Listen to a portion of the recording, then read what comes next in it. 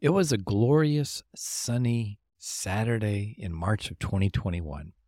I had just wrapped up tasting a 2019 Stormy Morning Chardonnay from Hazelfern, and I was a few minutes late for my 3 o'clock appointment.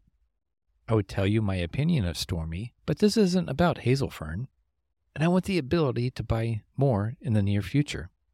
As I pull into the parking spot of King's North Winery, a friendly little crowd was sitting at picnic tables, enjoying the sun, wine, and great conversation.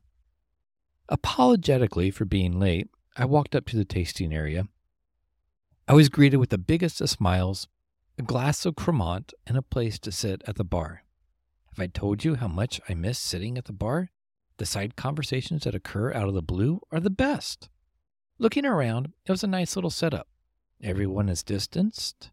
Everyone is opened up with the breeze, keeping the room crisp and cool. What more could you ask for in a tasting? Well, if you must ask, I needed it to be warmer.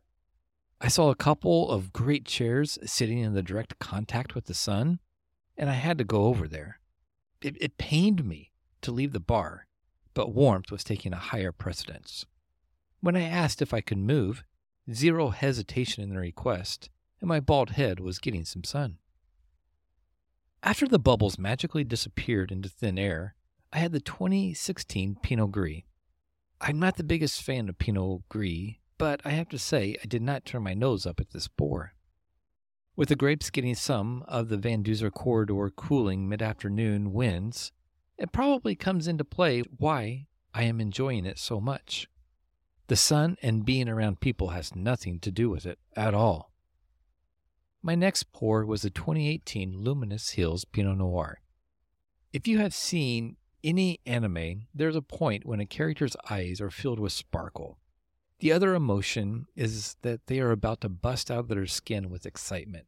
Well, this was not me when I saw the vineyard for this pour. Sitting there, taking in this light red beauty, with an entry hitting you like a crisp, cool breeze in mid-March, and a lingering finish leaving you begging for summer to hurry up, Sid and Mack's mom's Bridget decided to come over and chat with me. As I was talking with Bridget, it became apparent that this is a hands-on family operation. Bridget, I hope I'm spelling her name correctly, and her husband has 4 kids. They used to live in Wisconsin, and 3 of the kids up and moved to Oregon. Her daughter is a naturopath. Mack and Sid are doing King's North.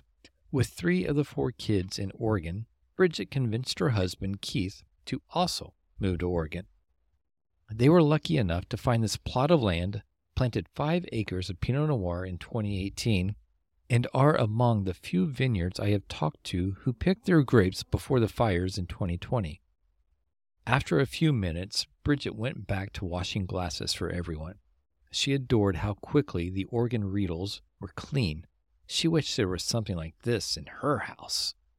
Next up, Mack poured me the 2019 Luminous Hills. Have I mentioned how much I'm enjoying the 2019s? If I had to choose between an 18 or a 19, give me a 19.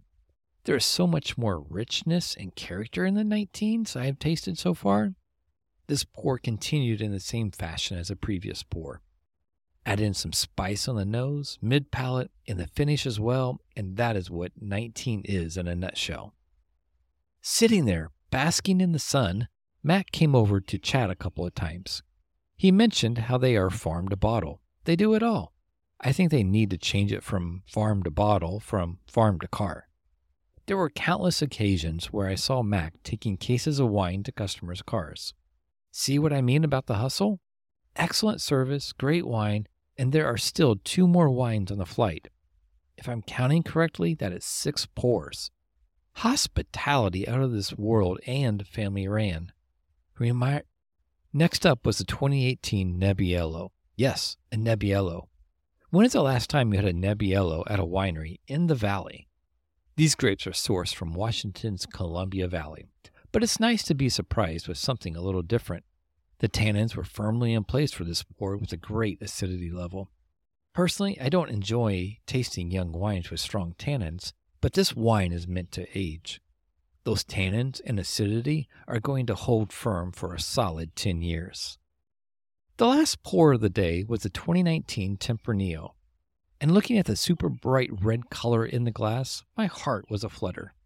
These grapes also came from the Columbia Valley and were aged in a 16.5% American oak for 18 months.